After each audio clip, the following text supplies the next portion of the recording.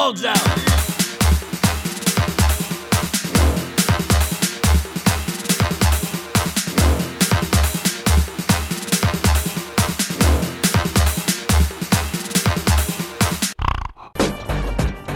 So this week, for Storytime and the Pop Culture Corner, we have an extremely special guest. Sam, this is someone we've referenced on the show before. It's Rachie.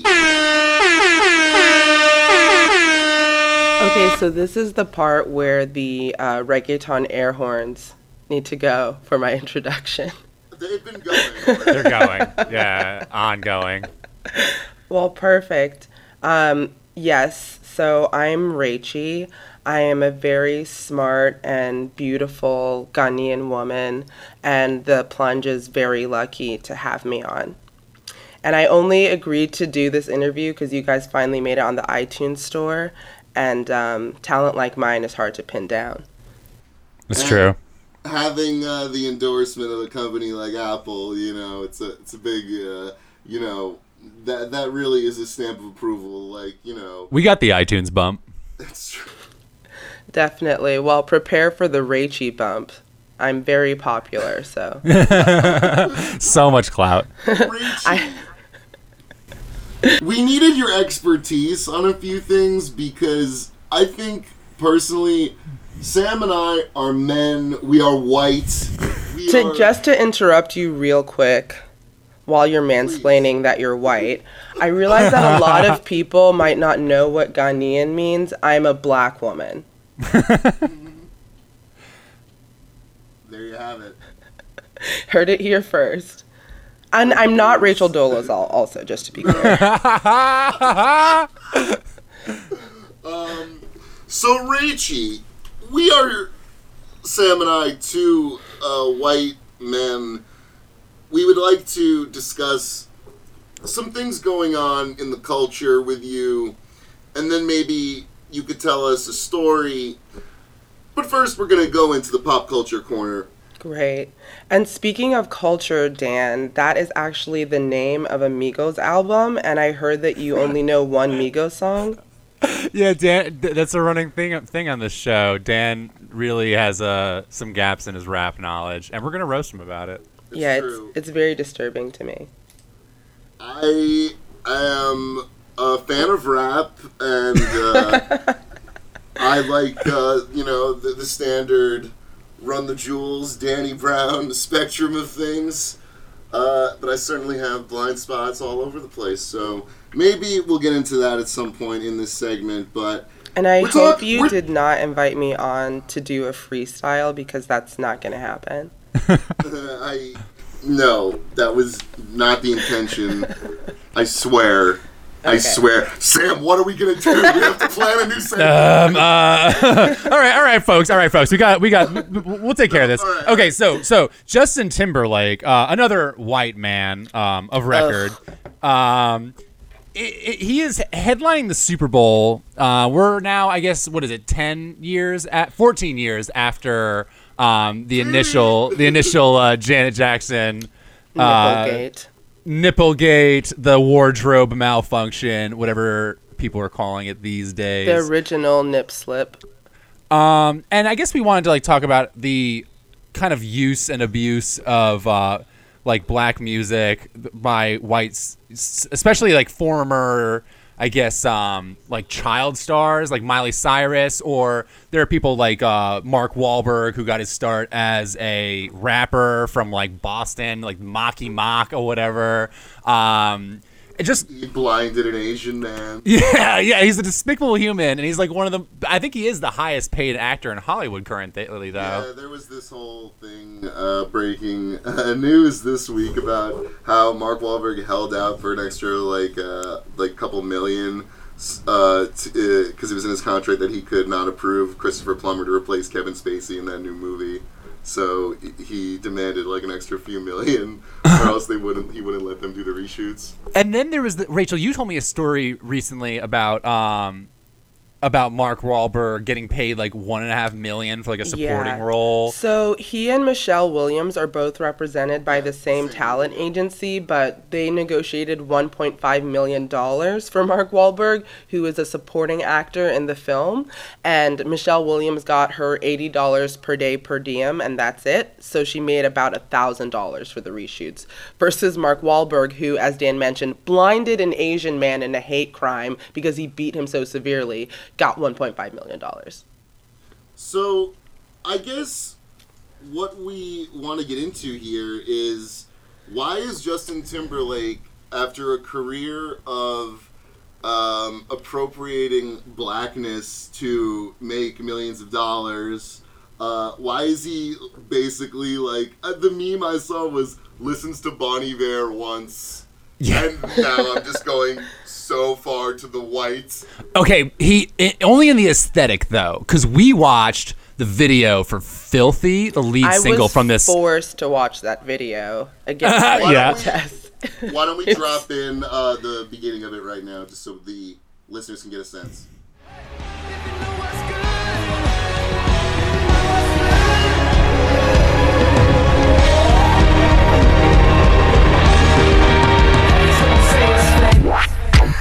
Something real. Haters gon' say it's fake. Something real. Haters gon' say it's fake. Something real. All my haters gon' say it's fake.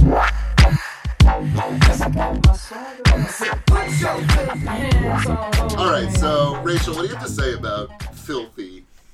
So what I have to say about Filthy is that I'm not going to call it cultural appropriation because that would be offensive to my culture.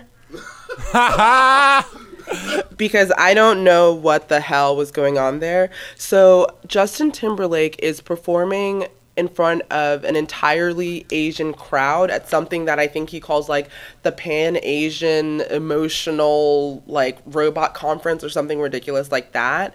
And he enters the stage a la Steve Jobs in a black turtleneck and nerd glasses to introduce a creepy robot that does all of the black dance moves that Justin Timberlake can't actually pull off himself, like the moonwalk. And then he has backup dancers with huge butts of all ethnicities that the robot simulates like dry humping. And overall, it just made me confused and angry that I had to watch it. But I'm not going to call it cultural appropriation because it has nothing to do with me.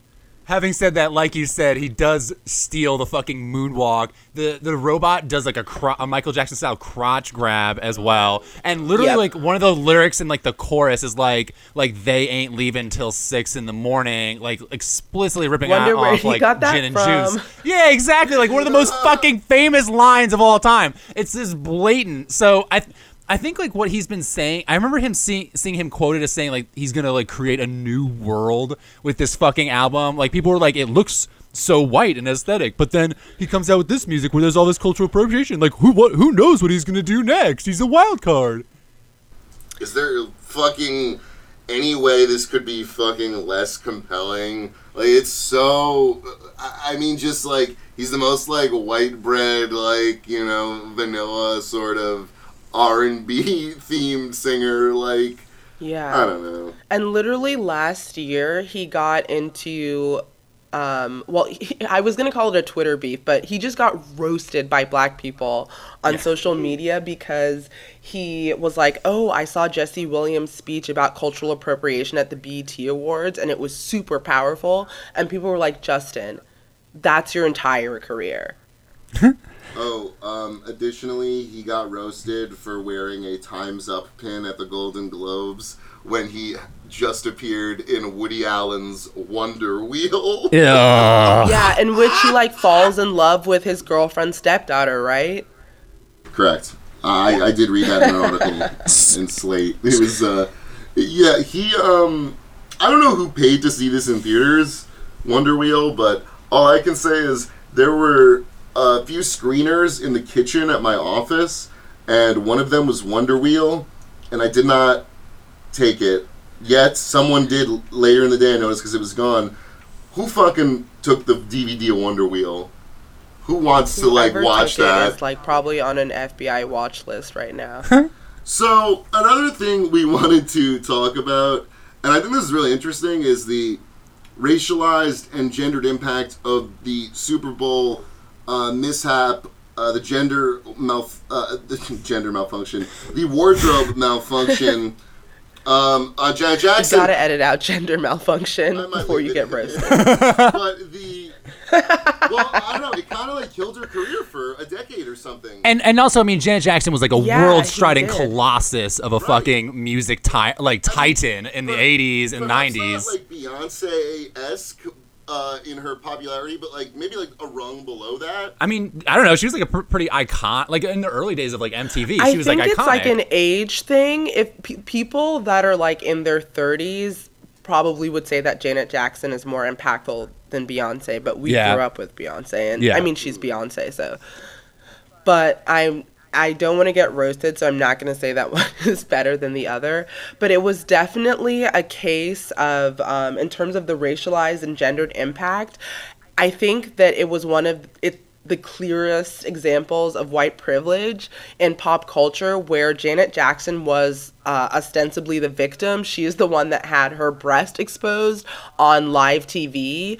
And, you know, it's one of those things where I'm not saying that Justin Timberlake should have like gone into exile himself, but he never spoke up in defense of her, which basically meant that he was complicit in her receiving all of the blame.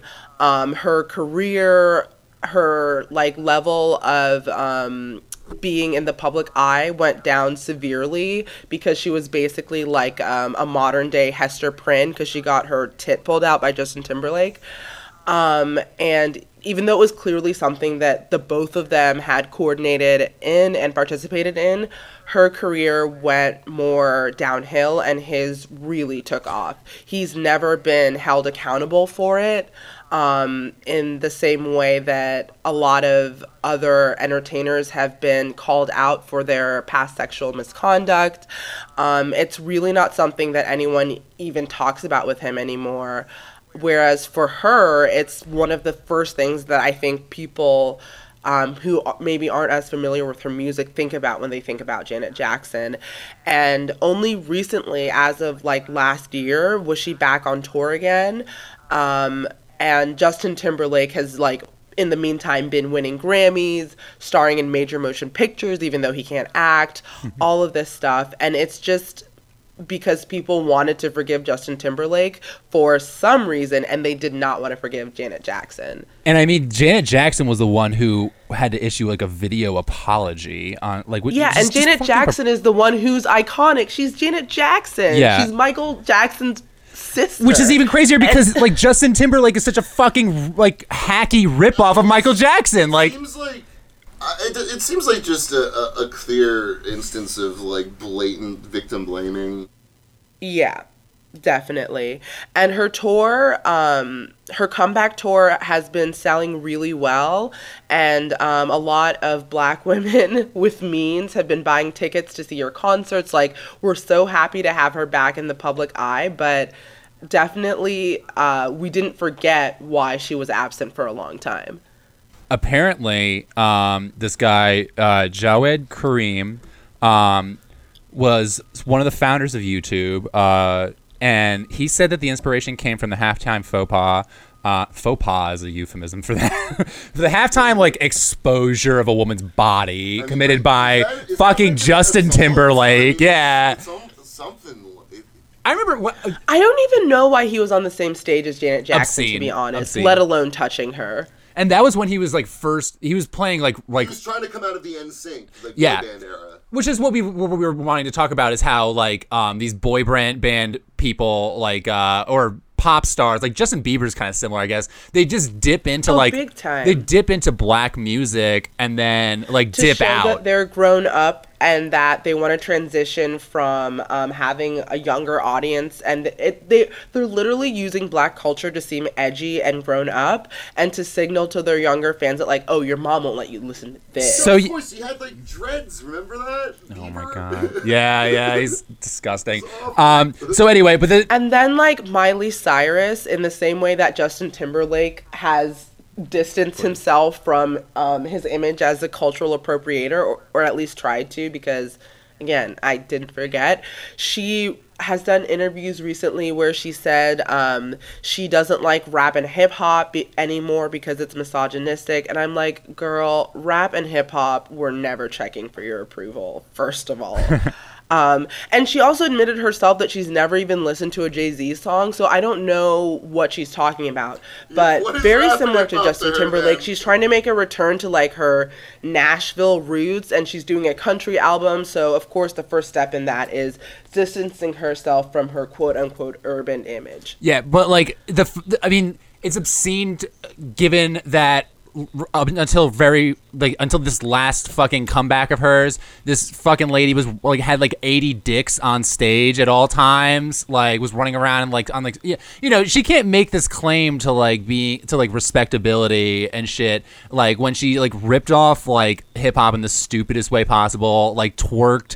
Her first album was called Bangers with a Z. Yeah, come on, like it's so tacky to just like to dip into it for the like to get yourself out of, you know, you're being like a corny pop star or child star, and then dipping back out so you can be like a mature artist, or like, you know, you grow out of like hip rap or some shit. Like that's so insulting. Do you remember when she was trying to convince everyone that she could twerk? And I was like, you are just shaking your hips as fast as you can, and nothing's happening. That was one of the most shocking videos I ever saw. The one with Robin Thicke. And I actually did make my mom watch her MTV VMA performance with Robin Thicke. And my mom like didn't talk to me for 2 days. She was very upset by it. Oh, the thing with the YouTube is let me redo that. Sorry. The thing with the YouTube. The thing with the YouTube. The thing with the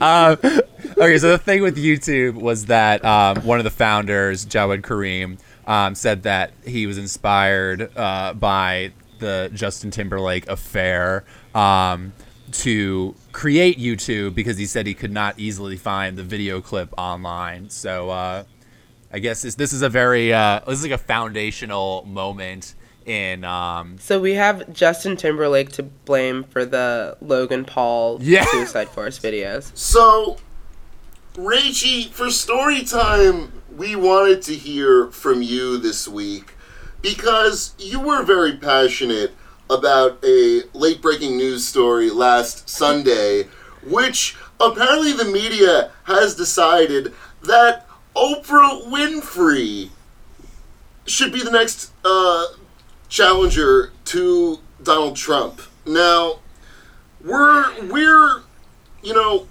Sam and I had a lot of thoughts about this, but we want to hear your take first, because you wrote quite an impassioned note on Facebook, and you know, I think political rant. Absolutely, and just why don't you just tell us what you think about Oprah 2020? Take it away. Well, first of all, I would have to say that I'm reclaiming my time from these two white men. I'm going to talk at length without interruption about Oprah Winfrey, and if they do in fact interrupt me, I will be reporting them directly to Reverend Al Sharpton. Okay, so that counts as an interruption. I'm gonna tweet Al Sharpton right now. So obviously, I love Oprah. She's amazing. She, I think, is a role model to a lot of people. Her life story is basically the American dream, and it's made her filthy rich, which I fully support. But I was really surprised that people were saying that her Golden Globe speech was a candidacy statement, that it signaled that she was interested in politics, because I listened to the speech, and that is not what it was about. So this whole Oprah 2020 thing is just basically a white liberal guilt fantasy, in the line of J.K. Rowling tweeting that black women are God after Roy Moore was defeated in his Senate race. So this idea that black women are these kind of strong mythical beings that can are the only ones that can stand up to oppression and the Trump agenda and kind of fix everything is completely absurd for a lot of different reasons. The first being, if black women actually had an adequate political voice, we would have a much better and much different country.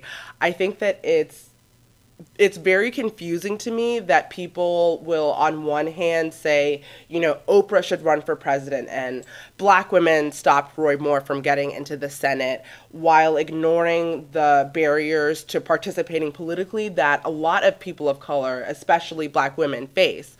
You know, we don't have mandatory voting registration. The Voting Rights Act protections were not in place for our most recent presidential election. Finding childcare and getting time off work to vote is extremely difficult, if not impossible, in a lot of communities. So it's very interesting that people will pretend that black women are this deciding force in politics, which we should be, when actually we're not given the voice that we deserve. So that was one reason. And my second reason was it plays so well into like the mammy narrative of black women as like just these kind of strong, unfeeling messiahs who exist to fix your problems. So white people, including white women, overwhelmingly voted for Donald Trump to be president, overwhelmingly voted to put someone in the highest office in the land who has put into place a lot of policies that hurt people, particularly people of color. And now they're saying that black women, this is another mess we made for you to clean up. But it's 2017.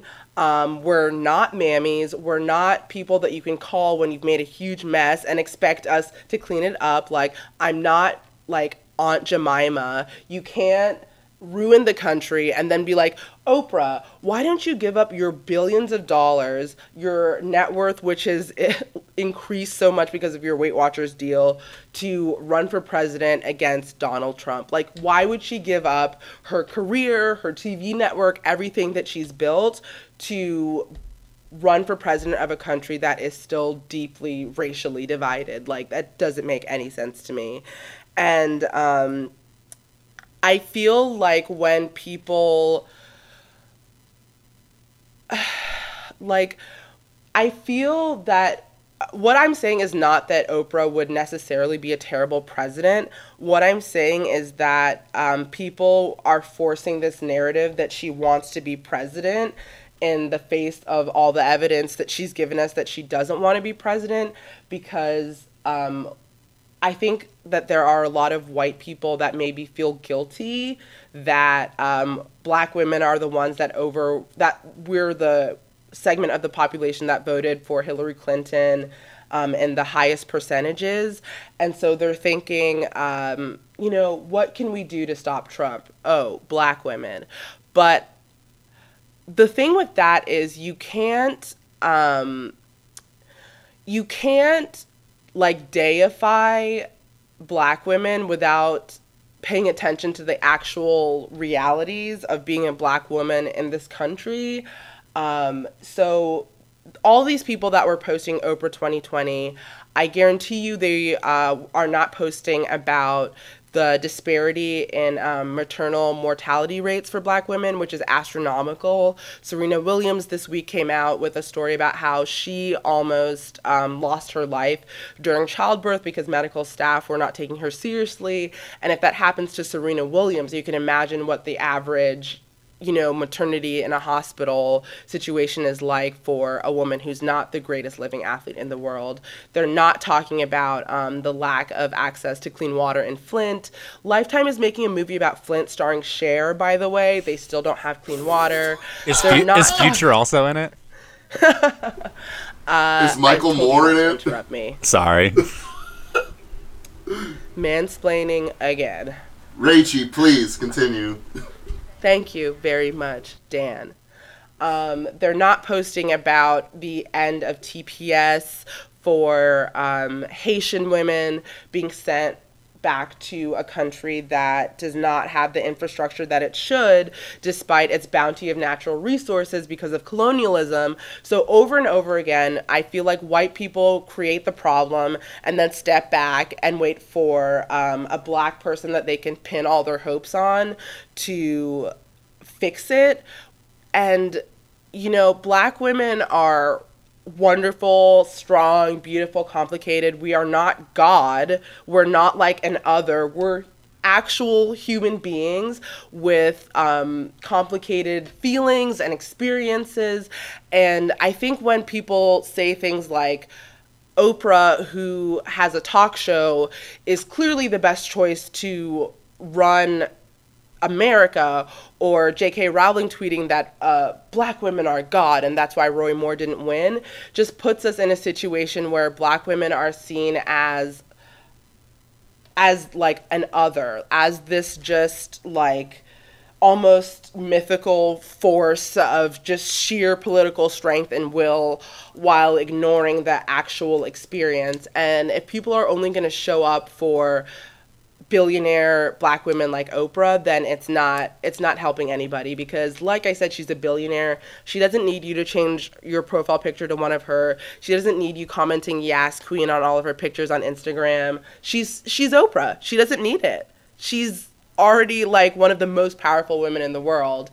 And it was just very frustrating to me that a black female billionaire who's a private citizen, who's getting an award for her work in the entertainment industry, that people are so desperate for change and so desperate for a quick fix rather than taking a deep look at how Donald Trump got elected and why. It's just a lazy excuse. You know, they're not thinking about people that felt neglected in this past election. They're not willing to actually work on immigration reform to protect dreamers. They just want to post about Oprah. Rachie, did you find it kind of patronizing? Because I certainly read this myself into the whole... You can talk now. Thank you. That people were throwing all this power behind Oprah's speech when it wasn't really... A, that political, and B, we don't really know what any of her political stances are, so people are kind of just projecting their dreams onto her of these it's. Didn't you find it weird that we don't even know what her ideas and that's are? because she's a talk show host. She had a nationally syndicated TV show. She's not Hillary Clinton. She knows that what people want to hear is not dry policy proposals over and over. She's made a career out of being in the entertainment industry. So of course we don't know her thoughts on specific economic policies. We can, I guess, try to assume, but yeah, it's ridiculous. She gave a speech. White liberals don't like who they have in office, so they're like, oh, Oprah has to do it. And I mean, it's crazy. Her speech was not political to me. I think it was very important and very moving, but it was definitely not a declaration for candidacy. And I saw so many headlines that were like, is Oprah signaling she wants to run for president? No, she's accepting an award for being a great entertainer. I think it's just this, another example definitely of this perverse clickbait culture where it's only a story because the media tries to create the story. I could see it being a funny joke on social media for awards show, Twitter, that kind of thing gets churned out from time to time, but then it kind of goes away. But the amount of coverage of Oprah on Monday was insane. Yeah, on TV and stuff. Yeah, it was as if she had seriously declared that she was running for office, as opposed to just saying, I think that it's bad that there's a cultural sexual harassment and assault in Hollywood or, in the world at large. So, Rachie, unless you have anything else to add to that. I think I've said it all. So we can consider the entire debate on Oprah 2020 formally closed. Excellent. So, also at the Golden Globes, James Franco came under fire for wearing a Time's Up Now, do you guys want to pin. hear, the dishy gossip? I do. I just want to The give Real Housewives of New Haven segment? I love that. Let me just give some background for any listeners that weren't apprised of the situation that is currently brewing with James Franco. So, the LA Times, after the Golden Globes, put out an article in which 5 women, 4 acting students of his and 1 ex-girlfriend alleged sexual impropriety, either while filming sex scenes in which he was inappropriate, or one instance of forced oral sex, and it's crazy to see these actors who parade around with the wearing all black and with these pins that say "Time's Up," who have certainly some questionable past themselves. Now, Rachie, you attended the same university as Mr. Franco at one point in your life. Why don't you tell us a little bit about that? Okay. So I don't know if I mentioned this before in my intro, but I went to Yale University. Ever heard of it? Yeah. So again, for the people in the back, I went to Yale University. I graduated with a degree in political science, so I'm qualified to be on this podcast, obviously. More qualified than we are. Yeah, give me your podcast. Jeez. But I, like many young girls at the time, had a crush on James Franco. And I was very excited when he announced that he was going to be getting his PhD in, I believe, English literature at Yale the same year that I started school there as a freshman. And admittedly, I heard that he liked a certain coffee shop, so I was like, oh my god, maybe if I go there, I'll run into James Franco, but I didn't drink coffee and I didn't have any money, so it didn't work. And I didn't meet him in a coffee shop, which actually turned out to be good, because I started hearing stories from a couple of girls who had said that friends of theirs had mentioned that he was only dating freshmen, and he was a PhD student, so the people with whom he'd have the biggest age disparity with, and also that he would sit in Starbucks with a leather jacket with no shirt on underneath and just give girls his number. Spicy. Yes. Yeah. And so Nothing weird about that. Can you imagine if you went to Starbucks and you saw a man wearing a leather jacket with no shirt I don't underneath? need to see Franco's nipples when I'm getting an espresso. And I feel like you have to wear a shirt in Starbucks. Isn't that one of their rules? Normal civilians do. Well, maybe the leather jacket was kind of zipped when he came in, and then he sits down and Slowly. But it's really crazy because the Oscar voting, which, like it or not, it's a huge cultural event. I mean, the whole country talks about it. Even though they're corny. Of course they're corny.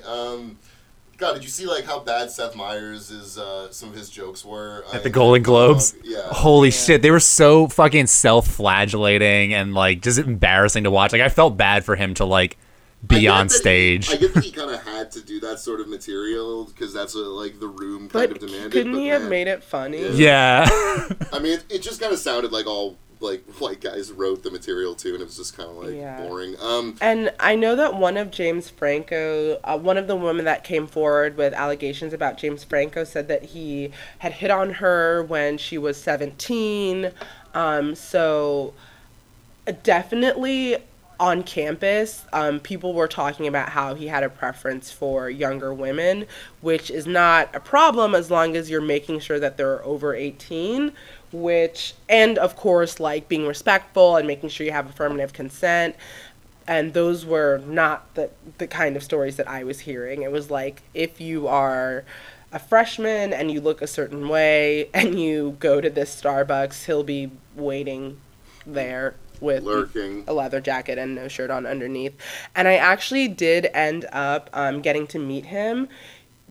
They had a screening of Howl where Daniel Radcliffe plays Allen Ginsberg, and James Franco is also in it on campus. And then afterwards, I got a picture with him, and he was much shorter than I was expecting. And like, no offense, he smelled really bad.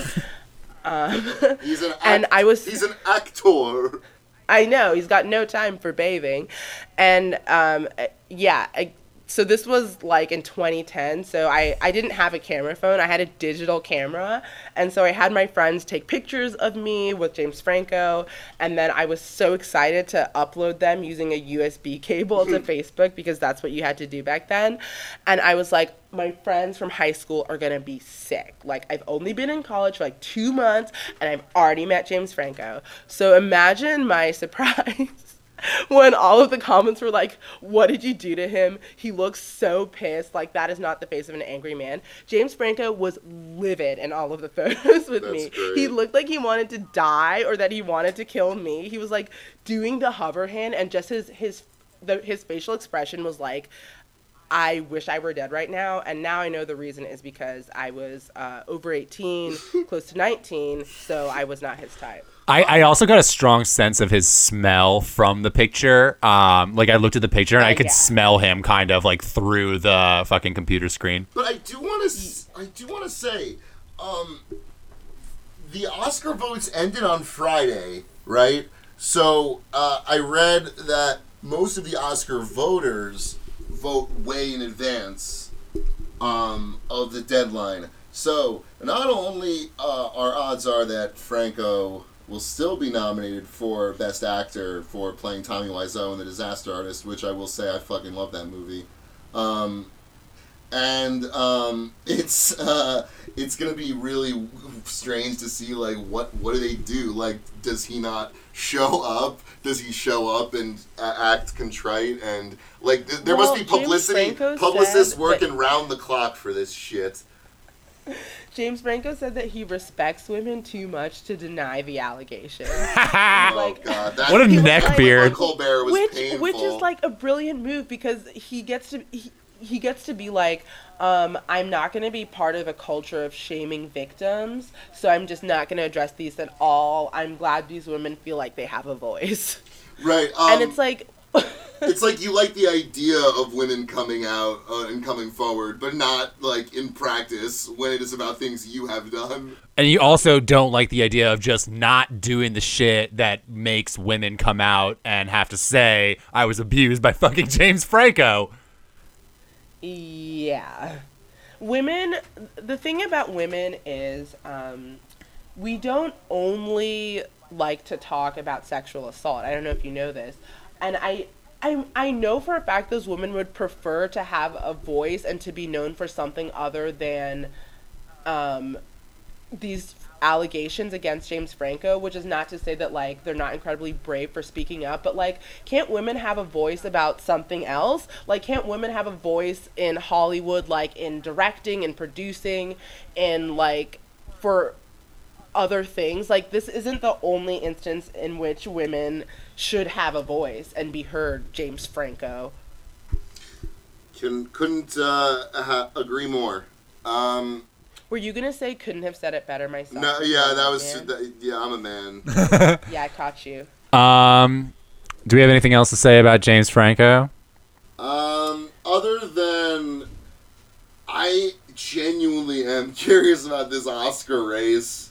Not so much the race, but more just like, how does the Hollywood apparatus handle this? Because people make a lot of money doing damage control and, publicity. So what will like the best publicists in the world do to mitigate the damage to James Franco's bankability as an actor? Because ultimately what this comes down to is will he be able to work again? And ultimately, if I were to predict, how this will shake out in the future, like, I think Kevin Spacey probably won't work again, but I think James Franco will probably work again. I don't think that he's going to be ostracized in the same way as Louis C.K. or Kevin Spacey. And I think there is a certain level of, explosive, sex pest article fatigue, unfortunately, because there's just so many. Yeah. Yeah, and I feel like people are unfortunately going the Matt Damon route of things, which is being like, oh, there's a sliding scale of sexual impropriety, and if someone does this but doesn't do that, then it's okay. And I think that he is going to be working again because people are going to be like, oh, he's no Harvey Weinstein.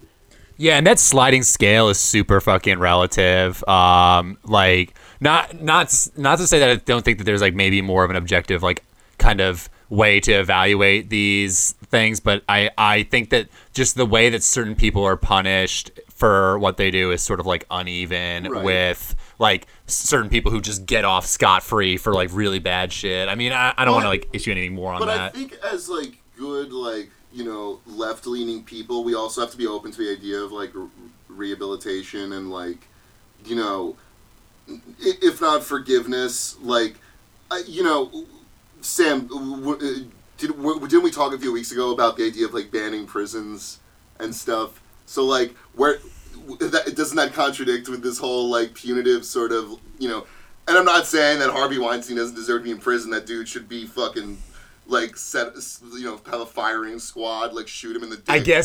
I guess where I'm at with that, like with abolishing prisons as it relates to sex pests, is like I think we should throw out like everyone who is in jail for like having marijuana in their pocket or some other fucking like broken window policing bullshit that puts people in jail forever instead of like people who actually like people with real power, who commit bad shit. Like prison is bad because it inflicts pain on people without power. People with power can avoid prison, which is why I always say like the dumbest people in the world are the people who get sent to jail for white collar crime, because it's like, how did you fuck that up? Like you're supposed to get off scot-free. You have like all these protections. Like the legal system is designed to protect you. So until that's addressed, I don't care about like draconian punishments for like sex pests. If some like lesser sex pests get really fucked, and I don't really care that much. Right, and again, it's like, I'm not going to sit here and say, like, I care about some guy with millions of dollars making more millions of dollars. Like, there's plenty of good artists out there who don't do, sex crimes. I do appreciate, it's like almost redistributive because, like, all these, like, big names go down, so it makes more room for, like, smaller, lesser-known names of people who, like, haven't committed, like, sexual atrocities in the past and are, like, more diverse and more interesting, So I have a quick non sequitur. So I was on Instagram where I get all of my news, obviously, and I scrolled past this picture of a Caucasian person with acne who has letters on their face spelling out, "I'm so fucking sick and tired of the Photoshop." No. Wait. So this could be a whole other episode. As long as we're on the topic, we should mention the tacky white liberal replies to the like Trump shithole country comment of like white people on study abroad. Like I've got one really quick thing to say about that. As the daughter of recent immigrants, sorry guys, I think that I should have the floor here. So my parents moved from Ghana, which is the best country in the world in West Africa, to America when Reagan was still president, which my grandmother was not a huge fan of because she was like, didn't black people like just get the right to vote over there? And also Reagan, like, exactly. I don't even have anything to say about that guy. But the fact that white liberals are getting so up in arms about the language and not the actual policies that are being enacted is so frustrating to me, because I have seen so many white people on Facebook posting about, like, how dare he call this country a shithole. I did study abroad there and I had a great time. And it's like, well, that's all fine and good, but you are saying that me as a white person have the authority to say that the president is wrong because I went there and I saw with my own eyes that this country's not a shithole. Which is insane. Like, you should take my word for it because I'm white, I've been there, and I'm telling you, it's not a shithole. I had a great time. First of all, shut up. Yeah. Don't you find it so irritating when you see, white 20-somethings post photos of their study abroad with, like, 20 African children? Like, it just seems so, like... Yeah, and the common thread with all of those photos is that all of their friends are like, wow, you're such a good person, like, you have such a kind heart. And I'm like, because she took a picture with this kid? You don't know. You don't know if she did anything with this child other than providing a photo op. And I did go to Uganda on a service trip in college, and I posted a picture of me with the black Ugandan children that we were there to volunteer with. I didn't get any of those comments. No one was like, you're such a good person for going to Africa. It's just like white people think they deserve a pat on the back for just going to Africa. Like, it makes you a good person if you go and take pictures with these kids.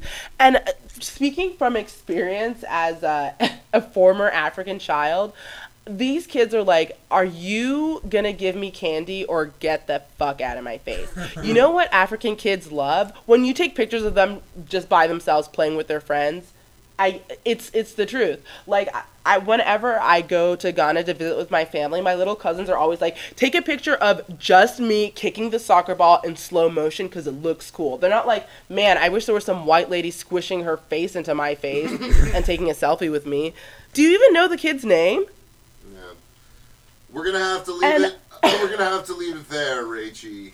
Unless you have any final wrap-ups to this excellent conversation. Yes, I would say that people really need to focus on policies and not rhetoric. Like, people should be calling their Congress people about the end of TPS, not posting on Facebook that Trump shouldn't call certain countries shitholes, which of course he shouldn't.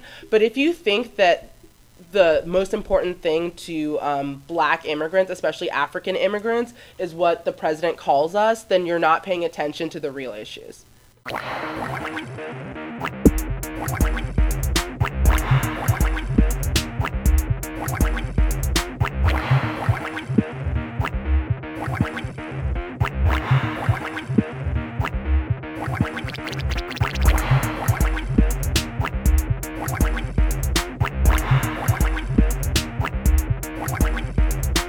Well, now, people got angry at you recently. This is story time, folks. I have no idea what this story is, so, yes. Rachie, we brought you on to tell a story. Now, take it away. Thank you. First of all, I would like to start by giving some background. Everyone, I assume, knows about the Watergate scandal that rocked the Washington, D.C. era, brought down a president, and allowed the Watergate Hotel to charge like 3 times as much as they did per night before. And this is kind of the successor to that in terms of impact and media coverage. So I'm a little surprised you haven't heard of it, Dan, because Succulent Gate was an event that rocked the entire Washington, D.C. and suburbs community. It's the biggest scandal since Pizzagate. Right, exactly. And Pizzagate is real, by the way. I just want to go on record as saying I'm a Pizzagate truler, so please follow me on Twitter. So, of course, in the spirit of Watergate, I'm going to be acting as sort of deep throat in giving you information without actually implicating myself in any of the supposed wrongdoing. And I would also like to remind people that, like O.J. Simpson, I am black and have most likely been framed by the LAPD for this crime. Thus, I will be speaking about it in terms of if my imaginary friend Charlie had committed the crime, taking a page out of my real father, O.J. Simpson's book. And that's another bombshell for you. O.J. Simpson is my real father. So again, follow me on Twitter. So, my friend Charlie, who committed this crime, is an individual who is obsessed with succulent plants. I think this stems from Charlie's childhood feeling much like a succulent plant, him or herself, and that Charlie didn't need much to grow and blossom, but needed just a little bit. Also, Charlie has been living with his partner, Bam, for some years, and has... Margera? Yes, Bam Margera. He's an Italian-American icon. He was actually in The Departed. I don't know if you know that. He wrote it. R.I.P. to Don Vito, too. Gone too soon. Yes. But please don't interrupt me again. Or Charlie will. I don't know what Charlie will do. Okay. So, Charlie and her boyfriend, Bam, have been living together for some time. And Charlie's refusal to buy a set of drawers had taken over the entire apartment. But one weekend, Charlie got inspired, cleaned up the place, and was like, it's time to get some fucking succulents in here. I'm a millennial, so I can't afford to have children, but I want to nurture something with zero effort because, again, I'm a millennial, so it's time to get succulents. Charlie's a millennial. Charlie's a millennial. I'm all speaking, like, from the point of view of It's Charlie. the first person, but we know you're talking Yeah. about Charlie. Obviously. Right. You're speaking as Charlie. Sorry, I'm really slow. Yes, you're very... I mean, it's... You got a little sunburned, embarrassing. and it apparently affected your brain. Our listeners know the speed of Sam's intellect is crawling. He is a fool. He's like Jackie Jr. from The Sopranos, if you've ever seen it. Oh, come And on. I'm more like a All right. Tony Soprano All character. right. So Charlie, what happened next? So, Charlie has had some conflicts with building management, namely because disgusting things keep happening in the elevator and or lobby that Charlie has to see, such as dog shit mixed with a bouquet of flowers. Why would someone mix that together and leave it on an elevator? Very traumatic. Fertilizer? No, I'm telling you, Charlie's telling you, Dan, in the elevator, rose petals, okay, dog shit, mixed together, seemingly by hand, because it was in cohesive piles, and the stems were there. So you know the dog didn't just eat the flowers. Someone mixed that shit and flowers together on the elevator. Also, there's no pool, there's no gym access, which was promised. All right. So, Charlie, what happened next? Okay, I'm explaining Charlie's state of mind. This Charlie is not someone who would just steal succulents from the lobby unless Charlie was pushed by building management. Oh, okay. Charging exorbitant fees for rent, but, Sure. you know, all this stuff. So, one day, Charlie had had enough. So at 12:02 p.m., Charlie put on a Russian fur hat, because Charlie's a socialist, a scarf that she wrapped around her entire face, and an all-black outfit, and made a daring robbery. She snuck down to the lobby, picked up the giant fucking thing of succulents, and made it back up to her apartment, where she put it in a beautiful place. It was gorgeous, and everyone loved it. So imagine Charlie's surprise when, after a long, hard day at work, she comes back to her building, rides the elevator, and sees a wanted poster, including a giant picture of the succulent and security camera footage, claiming to reveal Charlie's identity. This poster was taped on every door and every elevator and on every floor and shared room in the entire building. Wow. Yes. Now everything in this building, they put everything on Comic Sans MS just to give the listeners an image of what this looks like. It's all in Comic Sans. I'll write it with my naggy white man voice.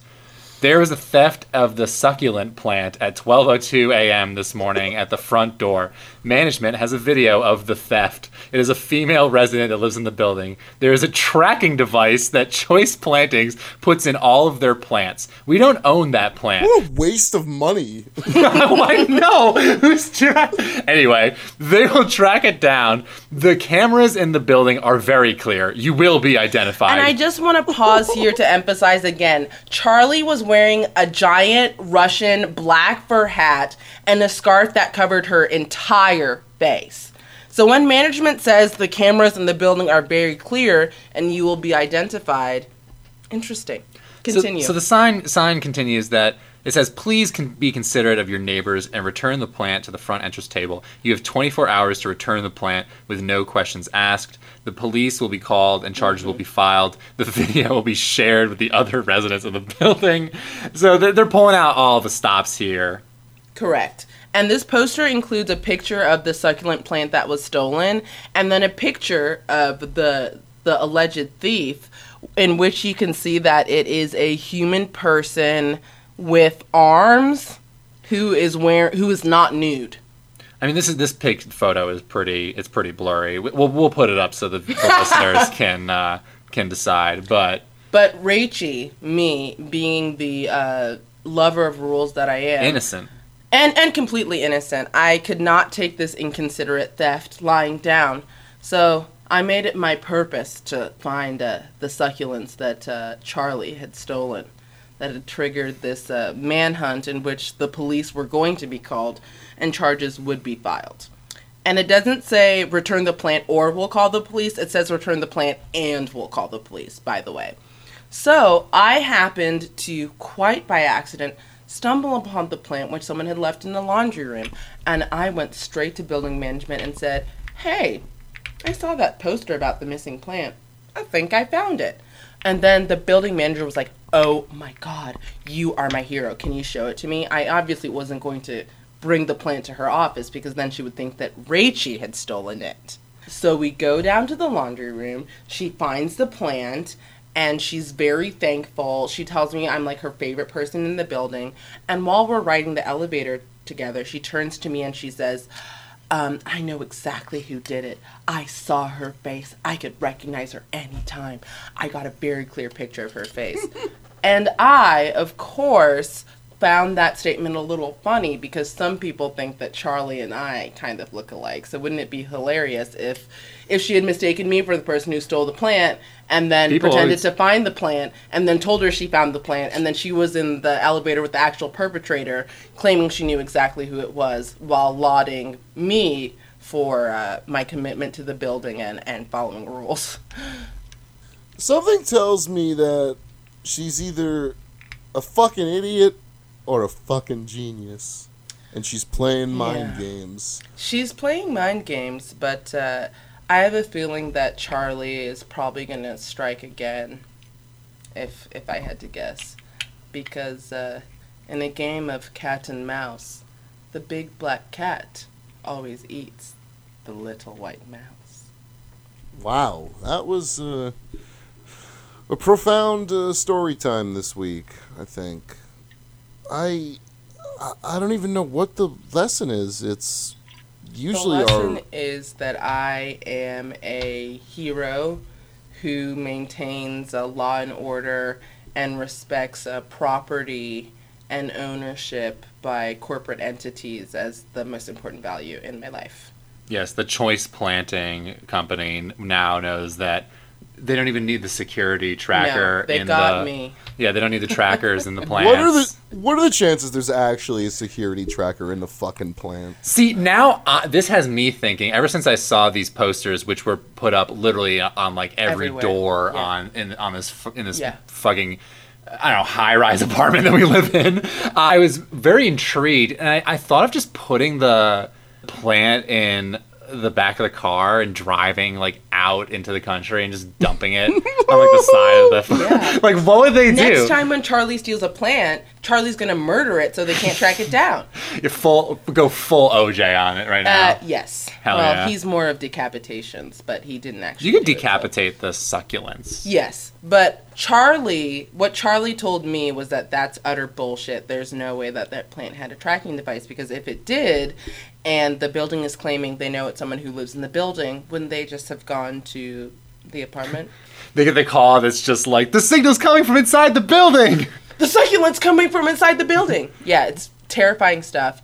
And I'm honestly, if someone is willing to steal a succulent, what are they going to escalate to next? You know, murder, Apparently. mail theft, That's a big one. cooking fish in the middle of the summer without their AC on. Crime in the DC area? Never heard of it. I mean, this is probably a gang member, probably someone from MS-13. MS-13, which we've been hearing so much about. Yeah. Oh, MS-13 infiltrated your building. Yes, to strike terror in our hearts by destroying our home by removing the succulent plant. I was actually trying to make a jab at the Trump administration, if that pleases the court. Well, it's obvious MS-13 did it, if you ask me. Why would such a law-abiding government have to stoop to this petty theft? And I feel like the Trump administration is so, like, anti-climate change, they don't even like fake succulents. Like, even that crosses the line with them. They only like it if you've dumped industrial waste into the the tracking device. It was covered in, laden like, bucket. the BP oil spill. And they